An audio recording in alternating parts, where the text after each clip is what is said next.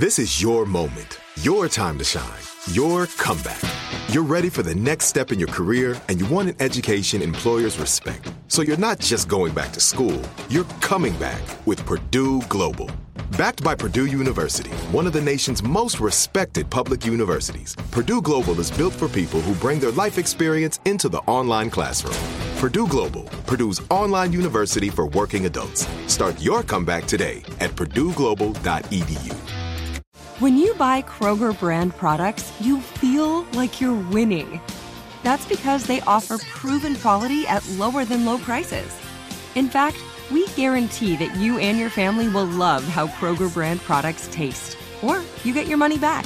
So next time you're shopping for the family, look for delicious Kroger brand products, because they'll make you all feel like you're winning. Shop now, in-store, or online. Kroger, fresh for everyone. Hey everyone, this is Jody Sweeten from the podcast How Rude, Tanneritos. I've been needing a quick getaway with my family, and the 2024 Hyundai Santa Fe is the perfect vehicle to take us there. It has standard third-row seating, so I'm able to pack my entire family, plus pets, in the car, while also having enough room for our camping essentials. Available H-Track all-wheel drive will get us through any dirt trails, and available dual wireless charging pads will ensure we never have to worry about getting stuck with a dead phone in the middle of nowhere. Visit HyundaiUSA.com or call 562-314-4603 for more details. Hyundai, there's joy in every journey. I know you'll be alright, even when times get hard, and you feel like you're in the dark.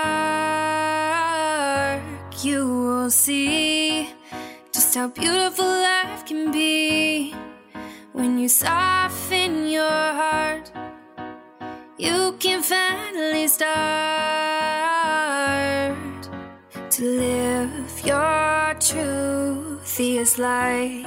Welcome back to The Truthiest Life. Today's guest is the wonderful Tara Kemp. You may have heard her on Outweigh, where we had her talking all about food freedom and her program, Recollect Collective. I'm sure we'll get into some of your eating disorder story, how you help people in this episode. But for anyone that doesn't follow, go ahead and check her out. I'll put her info on the show notes below.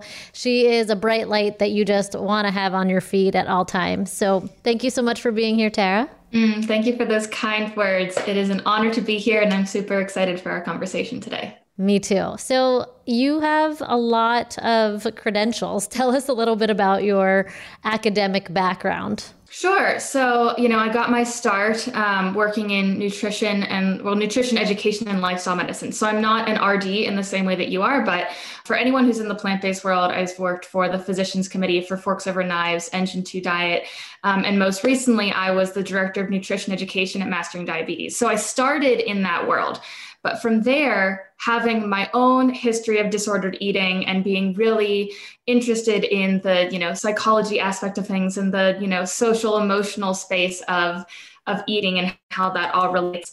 And through my working with people who were trying to adopt this healthy diet, but finding that there was so much shame and guilt and self-worth and, all of this wrapped up in it, and realizing that it was really this inner work that needed to be the foundation of all of it, that kind of led me to go back to school to get my PhD. So I'm almost done with that program, and I'm basically, in the dissertation space right now. So I'm doing that work. I'm also the lead researcher on a study looking at nutrition and the role of food in addiction recovery, so substance abuse. So all of that has kind of come together to put me where I am today. And, I also, as you know, do coaching. So I'm a mental health coach, and Reconnect Academy is my signature group coaching program. And then I do some private stuff on the side. So that's a little bit about me and what I do. Awesome. Well, we love what you do. And I love what you said, that you were really drawn to nutrition because of your background with food and finding a healthy relationship to it. Mm-hmm. But even though you were knee deep in the science and research of it, you really saw that this healing is going to require inner work. That's going to take more than seeing a registered dietitian to make sure that you're eating enough calories, that your weight restored. It's going to take shining some light on the dark places. I know that you know a little bit about this because of Evan's work. the world of lifestyle medicine, the world of nutrition that I was in specifically was looking at, okay, how do we take this space of chronic disease that, so many people are living with and see how the medical model is failing them, where the medical model is saying, let's do symptom management. Let's look at the symptoms. How can we manage these? Whereas lifestyle medicine is saying, hey, how can we get to the root cause to create a lifestyle that's going to support you long-term to be healthy in a sustainable way? But we were doing that on the physical level with, like type 2 diabetes and heart disease and, hypertension, all these things. And I was noticing we're doing that, but we're not looking at it from this aspect, like you said, of the relationship with food. And so in turn, you can create these other problems, or you can just, perpetuate these standing problems. And we need to do the same thing with our relationship to food. It's not just symptom management. It's not, okay, we need to find the right meal plan for you, or we need to find, it's like, no, we need to get to the core. We need to get to the root and figure out the lifestyle, the relationship to these things, the inner work that's going to create this long-term sustainable space of healthiness with it. And so it's just funny that, we were doing that, but not in all the ways. So I was like, okay, I need to do it in this way. Right. The way that they weren't touching was the human aspect. Sure, you can find data to support that this diet is going to improve diabetes symptoms or hypertension symptoms. All that stuff is very easy to quantify. Mm-hmm. But were we looking at the person underneath? And I think in the diet world, this is where so many things get lost in translation. It's not saying that this diet won't improve your health outcome, but it's saying, A, will it improve your health outcomes sustainably over time? Mm-hmm. Will the trend that you see in the first month or the first year continue beyond that? And B, will you be able to sustain this plan in general? And it's only if you consider your own, like what I call inner wisdom, are you able to really be honest with yourself in kind of doing so? So right. The nutrition, the science, all of it's great, but it actually led you back to getting your PhD, which is no easy feat here. I mean, that's how many years have you been in school for that? Yeah, so I've been in school 4 years so far, and I'm expecting to finish in another 1.5 years. So it's a lot.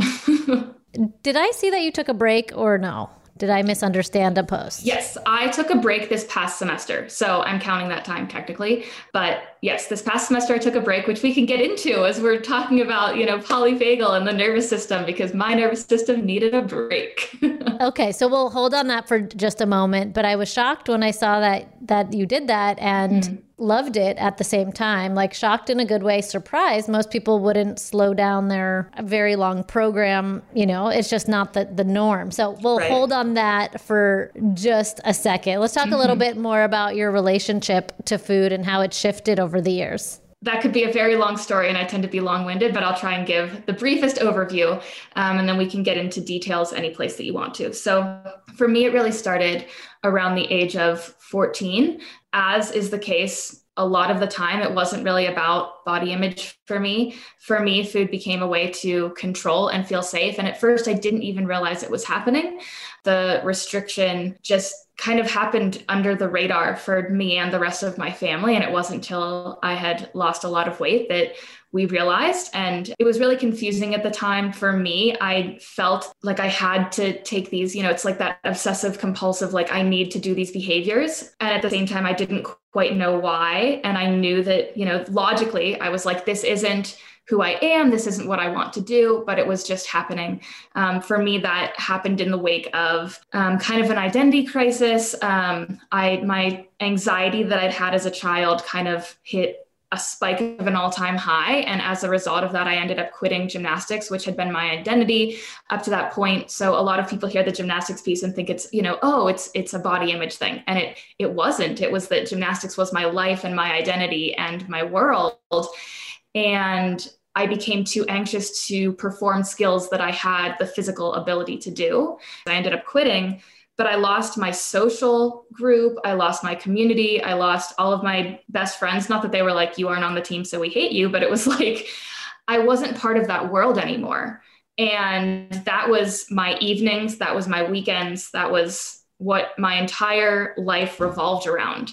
And that was a huge piece of my identity. So anyways, it was in the wake of that. And I was feeling a lot of shame and confusion around like having to quit. And so that was where it started for me. Once I realized it was a big roller coaster of figuring out how to eat, quote, normally and healthfully on the other side of that. My family didn't really know what to do. I didn't know what to do. It became this like hush hush thing that it at my house was a big deal, and outside of it, no one knew about, or if they did, they didn't talk about it to me. And so I never got professional help. It was a long process of me having ups and downs, feeling like I was better and I was doing well. And it was different iterations as well. There was some orthorexia in there. I had a fear of fat for a while. So it was this thing that kind of, I'd say for a span of about 4 or 5 years, was this on again, off again in different iterations experience. By the time I was in college, I was really at a much better place with it. Would I say that I was I was nowhere near where I am now today, but I was in a much better place. And I was very good at being self-aware and kind of being protective of myself to make sure that I wasn't falling back into any unhealthy behaviors that I'd had before. And at that point in my life, I found veganism. And for me, that was majority very healing for my relationship with food. It made me feel really excited about food and have this connection to food that felt really positive and exciting and meaningful in a way that food before had kind of just been this it had become this thing that, sure, I still liked the taste of food or whatever, but it was this thing that was kind of always almost burdensome. It was like, okay, I have to make sure that I'm eating enough, and I have to make sure that I'm eating a variety of things, and I have to make sure that I'm not restricting this food group or that type of thing. And it had become this thing that felt like kind of like when you're a little kid and you're playing hot lava and you're like jumping from like one cushion to the next. I was just kind of always playing hot lava, like avoiding all the negative things that food could be or do. So adopting this vegan lifestyle for me and learning about, how it can be beneficial to the environment and, how it's, reducing suffering of animals and how it's really healthy for the human body and like all these things made me excited. So for me, it was really healing. And being in the lifestyle medicine world that I was, it did have some triggering pieces that brought up this fear, had brought in some new fear foods for me. So I had to work through that. But ultimately, it ended up being this really positive thing. And I will add that years down the road, I've been vegan for 10 years now. But years into this, I'd say maybe about 3 years into me being vegan, the anxiety and the OCD and like all of the things that were kind of at the root, like my natural tendencies as a human that were underlying a lot of the original eating disorder. Even though I wasn't struggling with food anymore, when shit hit the fan in life, those all came flooding back really, really badly. It's kind of like, I feel like for a while, food was the thing I was using to cope. And so my anxiety wasn't so bad and the OCD wasn't so bad. And once I was like in a good place with food, those things were then really bad, at least when I was needing a lot of coping. And didn't have the skills or tools or methods that I have now. I didn't have the self-understanding that I have now. And so that was when I realized, oh, this is a character trait that I have these tendencies. And this is something that I never actually ever addressed fully. I found some things that worked for me along the way, but I was never actually intentionally doing the deeper level healing. And going through that process is where it all changed for me. And on the other side of that, even though my work during that time, I started, learning and going to, working with a therapist and understanding myself and doing all of this deeper inner work that I'd never done before. But through doing that, on the other side, my relationship with food was more free and positive than ever. And I realized that connection of all of these different pieces of myself that I thought were these separate things, and that I honestly had never really truly admitted to myself or allowed myself to see. I finally was seeing them and holding space for them and understanding this full picture of myself and how it all works together. And basically since then, food has been like just only this wonderful positive thing in my life. And that just continues to grow, I'd say year by year, better and better. But that's where a lot of that understanding came from me. And that's why when I started to see in other people that I was working with, all of these struggles with food, as I was, in this role through these different corporations or businesses of helping them to adjust their diet, I was like, oh, there are things, this is where I'm seeing these lack of connection within this space. We're working just on, the behaviors and not the underlying beliefs or, all these different pieces. So that's why I decided to go back to school and get my PhD and understand more of this process. And that brings us to today. Become a part of the fast-growing health and wellness industry with an education from Trinity School of Natural Health. Trinity graduates can empower their communities through natural health principles and techniques, whether they go into practice to guide others toward their wellness goals or open a store to sell their favorite health products. Trinity grads are equipped to change lives with 19 online programs and flexibility to fit your busy schedule, including the popular Certified Natural Health Professional. You can get the training that helps you turn your passion into a career. And here's the best part. You can earn the certification in less than a year. From herbology to naturopathy and health coaching, Trinity allows you to make a meaningful difference by helping others live healthier, happier lives. Don't wait any longer to pursue your passion for natural health. Enroll today at trinityschool.org. That's trinityschool.org. Right here, right now. Find your beautiful new floor at Right Rug Flooring. Choose from thousands of in-stock styles, ready for next day installation, and all backed by the right price guarantee. Visit rightrug.com. That's RITERUG.com today to schedule a free in-home estimate or to find a location near you. 24-month financing is available with approved credit. For 90 years, we've been right here, right now.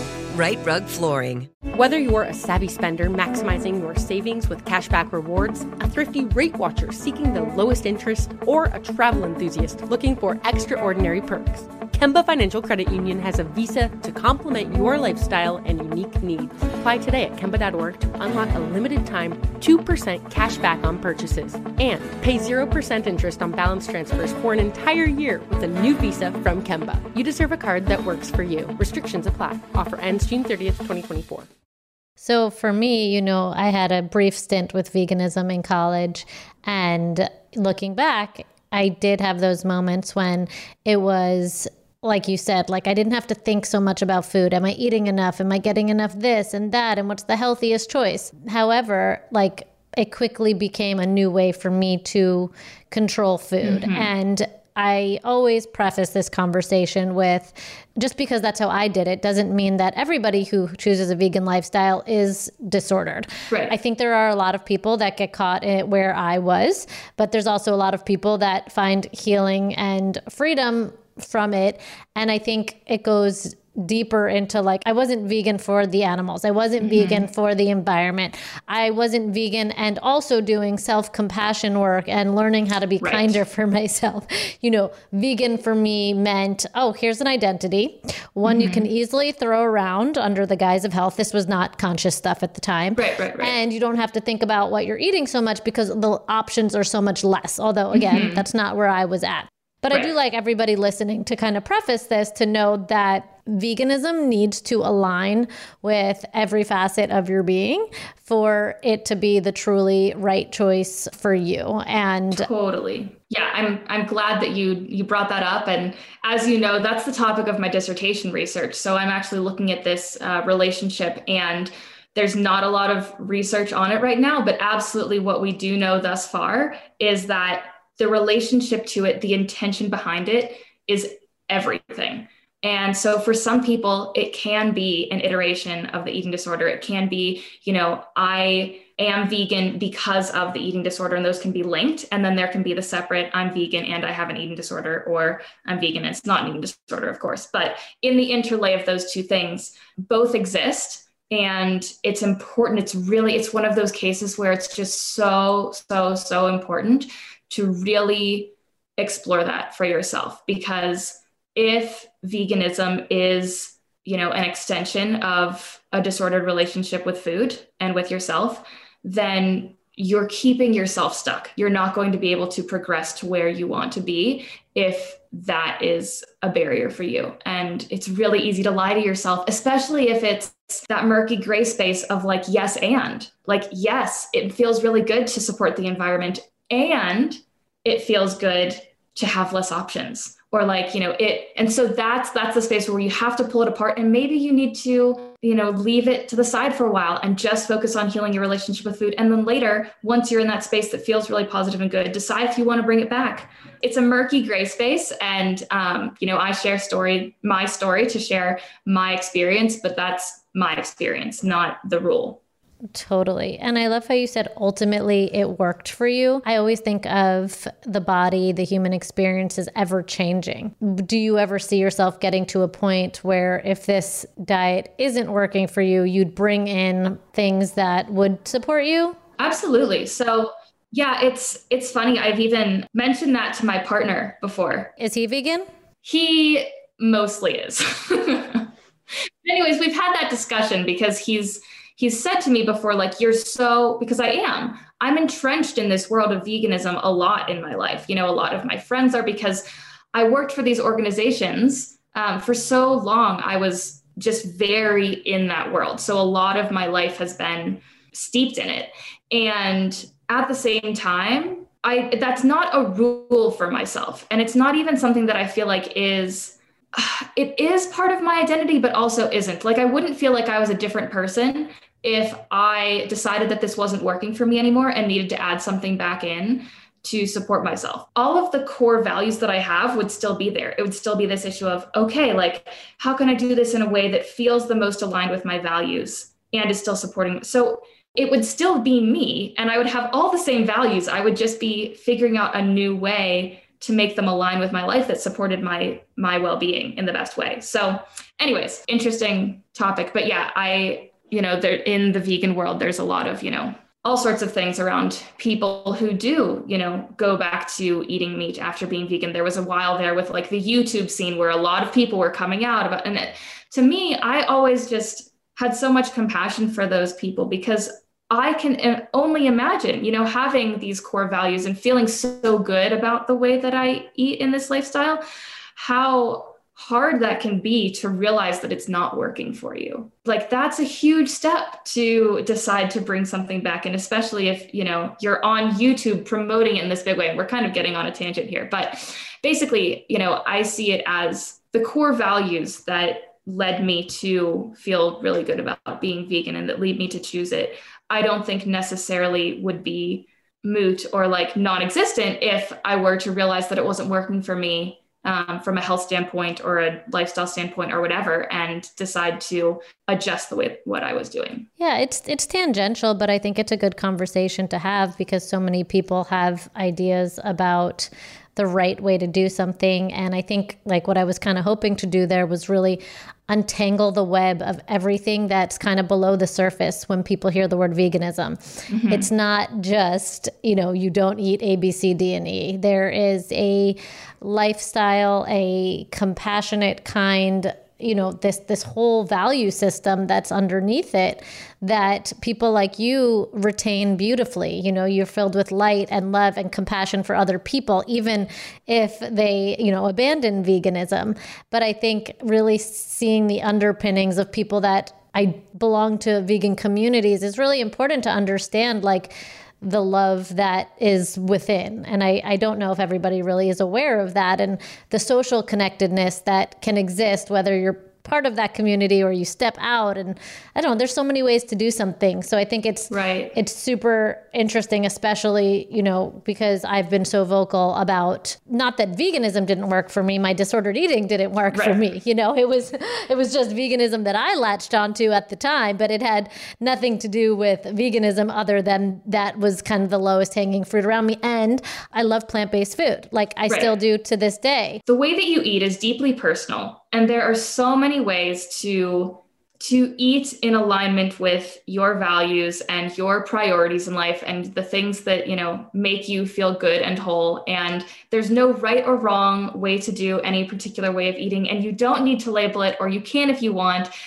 And there's just so much nuance to all of it. You and I are both people who are not about like, okay, this is the meal plan, or this is the protocol, or this is the way. And it's like, it's deeply personal and deeply variable and complex. And you can create whatever relationship to it that you want. It all comes down to, is this, the most healthy alignment for me based on my life, my values, my priorities, and my wellness. So in Reconnect Academy and Reconnect Collective, your retreats, would you say that the reconnecting has less to do with the food and more to do with reconnecting to who you are so that your choices around food reflect those things? Absolutely. It is at the core level, where you're connecting with yourself. You're connecting with yourself at every level. Yes, at the level of, knowing who you are, but not just knowing like, oh, these are my values and priorities and character traits, but also knowing yourself at the physical level, knowing how you respond to your environment, knowing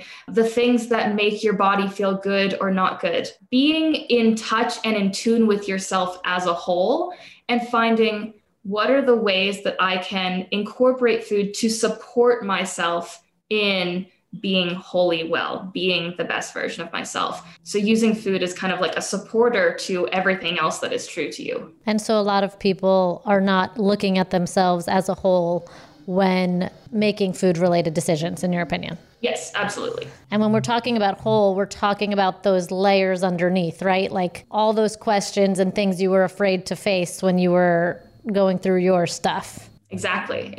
Yeah, the things that to me really only a foundation of radical self-compassion can allow you to look at, because if you're afraid to find something because you will judge yourself if it is true, or you will shame spiral, or you feel like if this thing is true, I will never be loved, or, whatever it is that you have these, limiting beliefs and these relationships to these things that are kind of subconsciously happening below the surface, you'll never allow yourself to have that space of honesty. Whereas if you are a safe space for yourself to look at all the things within you and to see what comes up, then finding those things is not scary. It's not always comfortable. It sucks to be like, oh man, here I was like caught up in this pattern again, or like, oh man, like I wasn't being the best caretaker to myself there, or I was being super defensive, or like, treated this friend not in a way that I'm proud of, or whatever it is that comes up for you. You can look at that thing with honesty, have compassion for it, and then make changes without it becoming this thing that means you're this bad, terrible person that you then shame spiral or self-harm or whatever it is. You are somebody similar to me that recognizes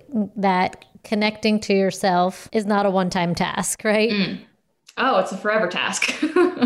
Daily, right? Oh, absolutely. So for all of our listeners, what's one thing that you do to connect daily to that place within you that easily gets kind of lost if we don't pause? Mm-hmm. So there are two things that I do daily that are kind of the foundation for me. And these are classics, but they are classics for a reason. The first is that I meditate every morning. And, when I say every morning, like, yes, I can have a little flexibility and, maybe sometimes it's the afternoon or maybe sometimes it doesn't happen. But 99% of the time I meditate every morning. It's something that I have learned over time. I'm a better person to myself and to the world when I take that time for myself. And it's also the act of doing that, of spending, for me, it's 30 minutes, spending 30 minutes with myself, doing nothing but being present with myself is for me in the same way that for other people, maybe taking the time to go for a walk or to go to a therapy appointment or whatever it is telling yourself, I am worth this. I am worthy of this self-care. I am someone who prioritizes myself and my well-being. And so anyways, that's one piece, is the 30 minutes of meditation in the morning. And then in the evening, I journal. And writing it out, the process of it being handwritten and slow and like seeing it and reading back through it, just the processing that allows helps me to understand where I am. It's almost like I'm like telling myself, I'm like listening to a client telling me, and I'm able to see them from a distance rather than being so in it. And so I think both of those practices help me to be a witness to my feelings and thoughts and emotions and where I'm at, what the physical sensations are, like all of those things. I can pay attention to them more deeply and clearly when I'm in, using both of those practices. And the more that I do both of those things over time, the more that I naturally am more in tune and in touch with myself throughout the day. Yeah. I mean, so many people are walking around, not to say that you don't have your moments, but I know that I try and practice what I preach and practice what you preach, but so many people have none of these tools and they're just projecting all these subconscious discomfort onto other people. They're angry, they're frustrated, but they don't know why. And having the tools to first, soften, be with yourself, create the calm, 30 minutes, beautiful. And then I love that at the end of the day, you break that down even further and really get through everything that, came up throughout the day. So you're like constantly taking out the trash, essentially, and finding gems, I'm sure, along the way. It's not just taking out the trash. I find when I do this inner work, like I'm finding things that I forgot that I had that I want to wear again, it's a metaphor, but yes. you get my point here. So that's awesome. Become a part of the fast-growing health and wellness industry with an education from Trinity School of Natural Health. Trinity graduates can empower their communities through natural health principles and techniques, whether they go into practice to guide others toward their wellness goals or open a store to sell their favorite health products. Trinity grads are equipped to change lives. With 19 online programs and flexibility to fit your busy schedule, including the popular Certified Natural Health Professional, you can get the training that helps you turn your passion into a career. And here's the best part. You can earn the certification in less than a year. From herbology to naturopathy and health coaching, Trinity allows you to make a meaningful difference by helping others live healthier, happier lives. Don't wait any longer to pursue your passion for natural health. Enroll today at trinityschool.org. That's trinityschool.org. Right here, right now. Find your beautiful new floor at Right Rug Flooring. Choose from thousands of in-stock styles, ready for next day installation, and all backed by the right price guarantee. Visit rightrug.com. That's RITERUG.com today to schedule a free in-home estimate or to find a location near you. 24-month financing is available with approved credit. For 90 years, we've been right here, right now.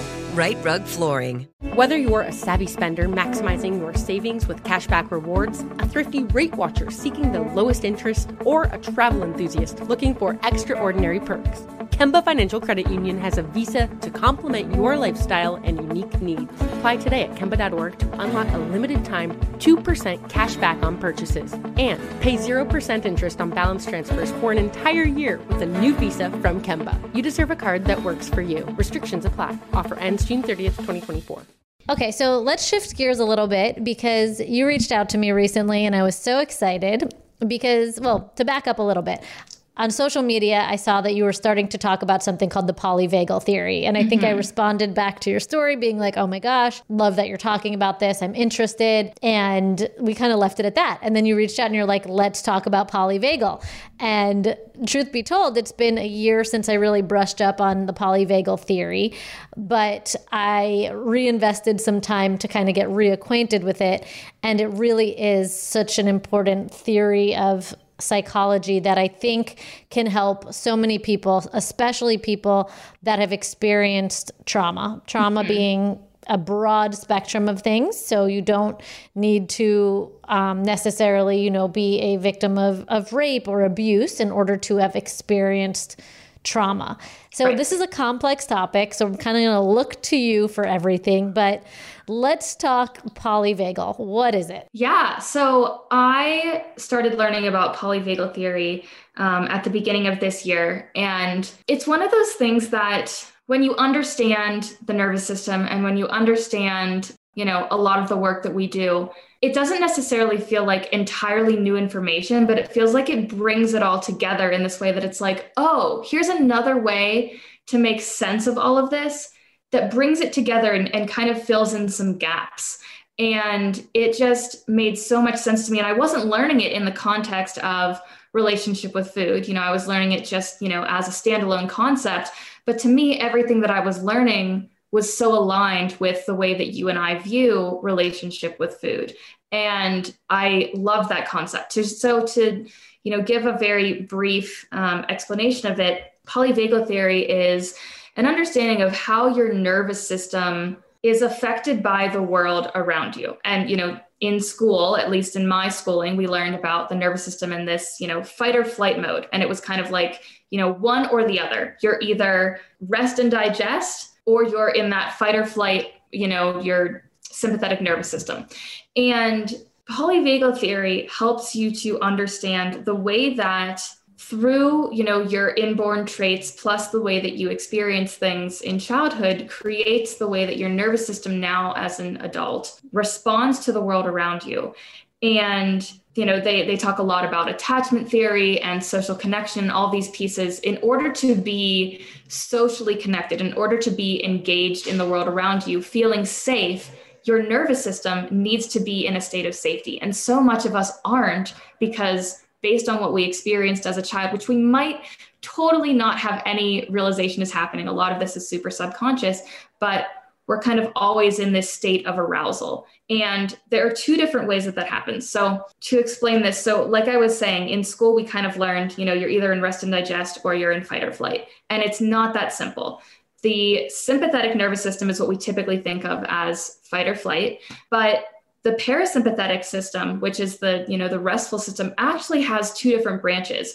And on one branch, which is the ventral vagal, that's when we're feeling free and we can connect and we feel safe and we feel engaged with the world around us. And we're just, experiencing joy freely with that sense of like full relaxation and calmness and safety to let it all in and feel it all fully. That's when you're in ventral. But then your parasympathetic system can also have this kind of state of calmness or not being so high strung in the way that you are in sympathetic, but that actually goes in the opposite direction. And they call that dorsal vagal. And that's what they call the freeze. So it's fight, flight, or freeze. And so when you're in freeze mode, it's like things slow down. So that's when you notice that you're feeling depressed or, kind of like isolated from the world, and you feel just like sluggish or foggy and like you can't move. And so many people, and this can relate a little bit to what I was saying earlier that I noticed in my life happening. So many people are living in the sympathetic. And so they kind of loop. It's like they're mostly in sympathetic. They might try to dip up into the ventral vagal and be in touch with the world around them or engaging in these relationships or doing all these things. And it's not that you don't experience joy, but it's that your body at like a physiological level in your nervous system, you don't feel safe to stay there. And so you loop back. And you're actually spending so much time in that fight or flight mode without realizing it. And I'm sure that many people have heard that when they're talking about stress, and it's like, oh, we live in the state of chronic stress, which we never knew about. We always had acute stress, when we were evolving biologically. But we live in this world where it's become chronic. But a lot of things that we might think are normal, we don't realize that our body is in that constant state of stress.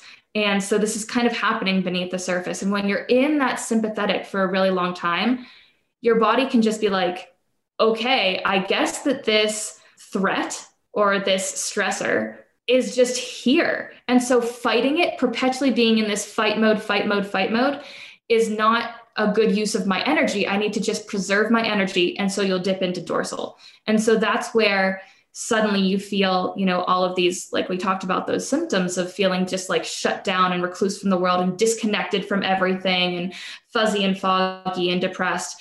So for me, that's what started to happen at the end of last year. So 2021 for me has been about understanding my nervous system. And, a big piece of this for me that goes to me hand in hand with polyvagal is understanding my sensitivities. I'm a highly sensitive person. I didn't realize the extent to which that was affecting my life. I didn't realize that literally my nervous system is sensitive to the world. And it just creates so much more self-understanding and also really helps to validate so much of my experience in the world and helps me to understand that while I have the ability to juggle all of the things, that's not supportive to my ultimate well-being and is not me taking care of myself.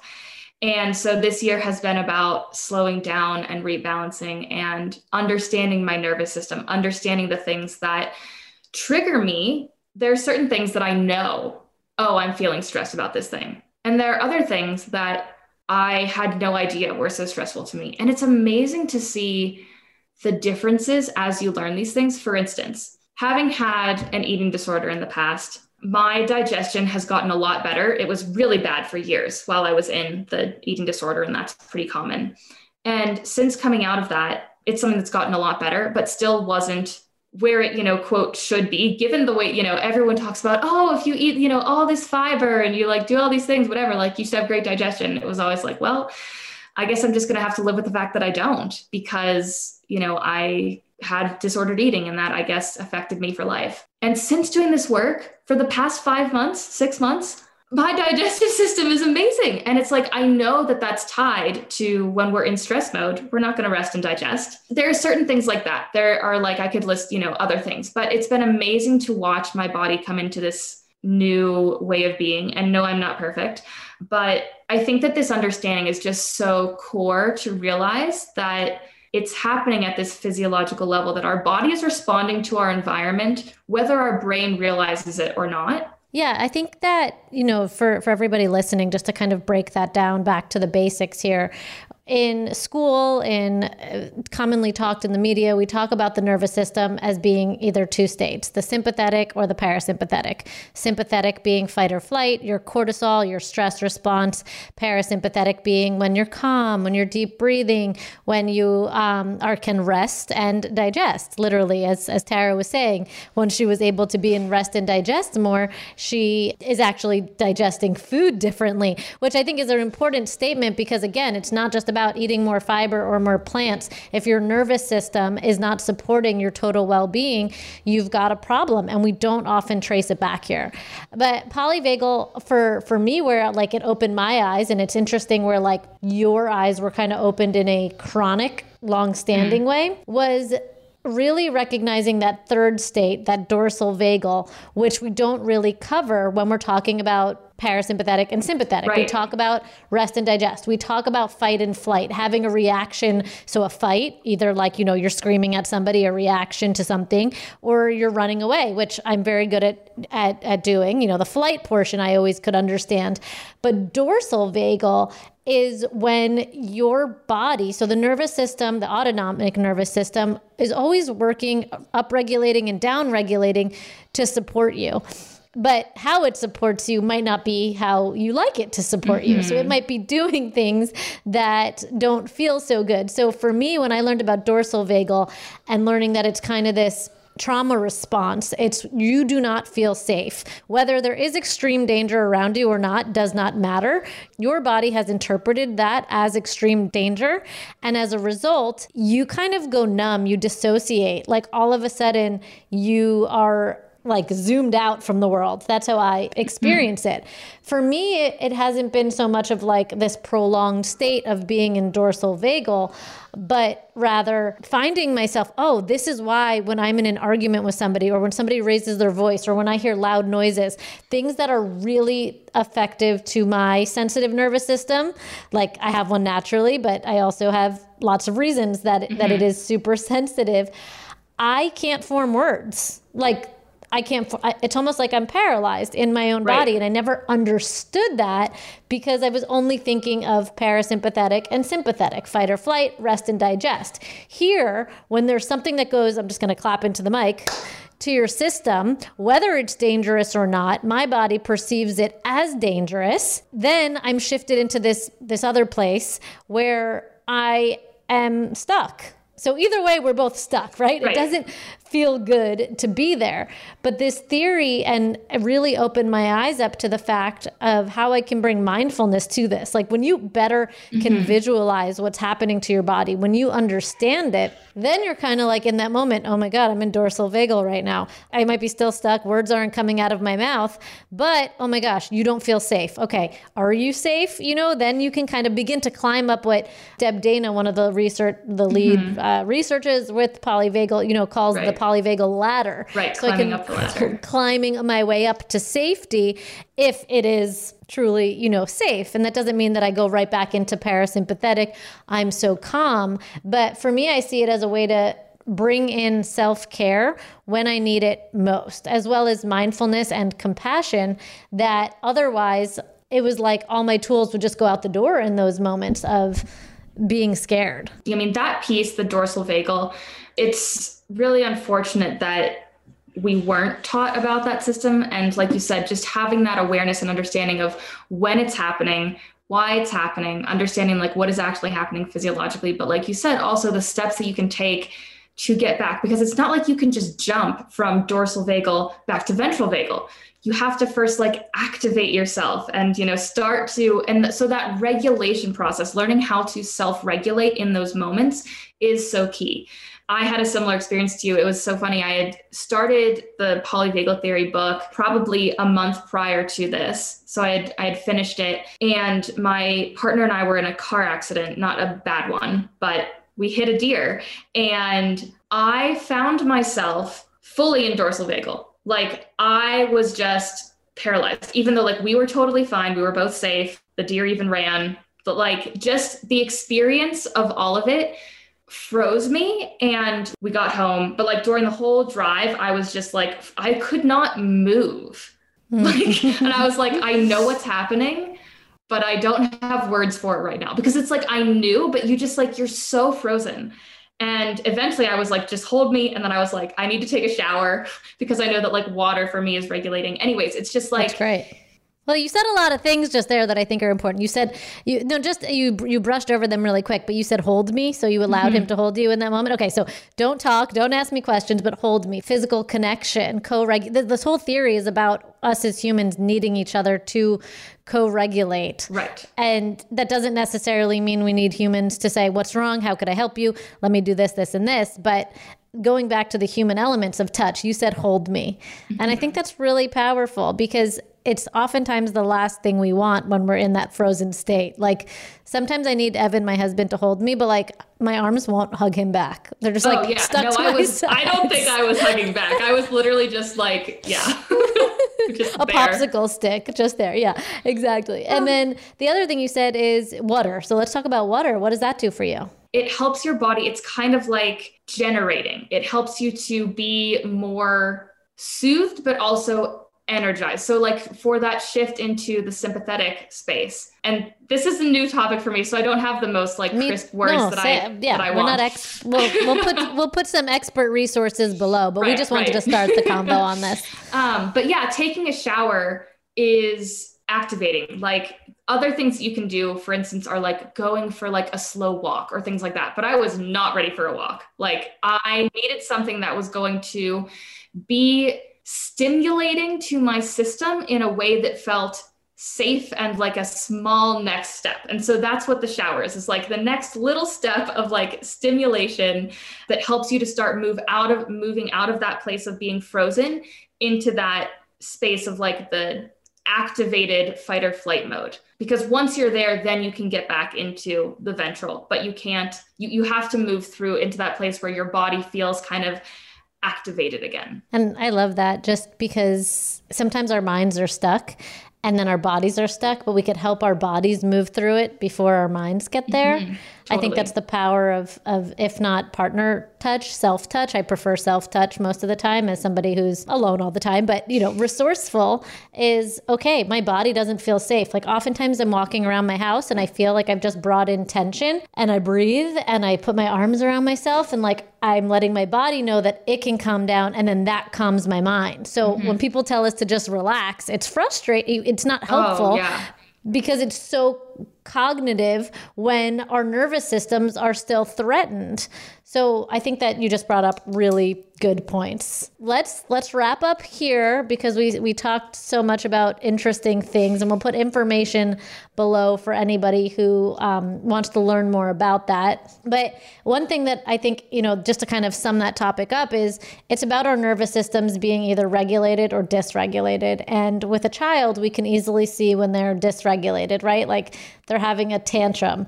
And normally that's an indication that the child doesn't feel safe and their surroundings don't provide that. So we need to provide that for them in some way. And the question is, how can we apply that to ourselves in these moments when we too are dysregulated, when we pop off, when something happens? And how can we bring those kind of how we treat a toddler who's having a tantrum to our own environment, recognizing that our environment might seem perfectly safe, but our perception of it might not be for whatever reason. Yeah. And I just briefly want to bring this back to what we were talking about with disordered eating earlier, because we were mentioning, this aspect of the inner work, and, eating disorders indicate that someone is lacking in methods of regulation. And so that is something that I just feel like I want to tie into the polyvagal theory, because we use food to cope and comfort our discomfort. So when your nervous system is aroused with stress or you're scared or whatever, we're trying to regulate ourselves. And that's why we turn to these food methods of coping. And I mean, food is one of the first ways that we learn to regulate as humans. When we learn to receive through food through our mom's breast milk, that, that same pathway that we use for eating, the neurological system that supports us in eating, is also the same that supports social engagement and helps us to bond and seek relationships for support. And so that those two things are tied from the beginning. And so this is why very often people with eating disorders can't be fully socially engaged. They can't be present because they're so caught up in whatever is happening in their nervous system at this subconscious level, or maybe conscious in that moment. But that's why it's like, okay, I need to think about, like, what did I eat earlier? What am I going to eat later? Or what's in, it's like or what does my body look like? It's like we're trying to regulate, to grasp at these things to make us regulate when we don't have other tools and skills. And, even the fight, flight, or freeze, I, have been reading more about this just recently, and like being in fight mode is more associated with like the purging and self-harm and being angry towards your body and things like that. And also with like, flight can be associated with like anxiety or the obsessive thoughts and even binge eating and things like that, excessive exercise. And then the freeze is like that disconnect from your body and that depressed mood. And even sometimes binge eating can be more of a freeze thing if you're trying to kind of like hibernate and like sit in your shame. But basically, I want to bring this to the eating disorder space for anyone who's struggling with that, just to help you understand what might be happening. And just remind you that like we were saying earlier, you can't just focus at the thought level. Like CBT is amazing and not enough. We need to understand that yes, eating disorders are a mental disorder, and there's a lot happening at the level of the body. And so taking a somatic approach is really important to this whole picture. I'm so excited to see where your research takes you on that, because I couldn't agree more. And it's definitely not where my headspace was like originally going with the theory, but you're 100% right. It all comes down to our nervous system. We can't just stay cognitive. Cognitive is important, but we need to get into our bodies because they keep the score of everything. And they're always sensing like little antennas, up about our safety. And it's just another way to mindfully get to know yourself and then support yourself in those really hard moments. Absolutely. Well, thank you, Tara. You're such a light. We're going to put your info. We'll put some polyvagal research below too. I think Stephen Porges is the creator. Stephen Porges and Deb Damer are the two that I've liked most. That's what I've seen too. So I'll put some resources there.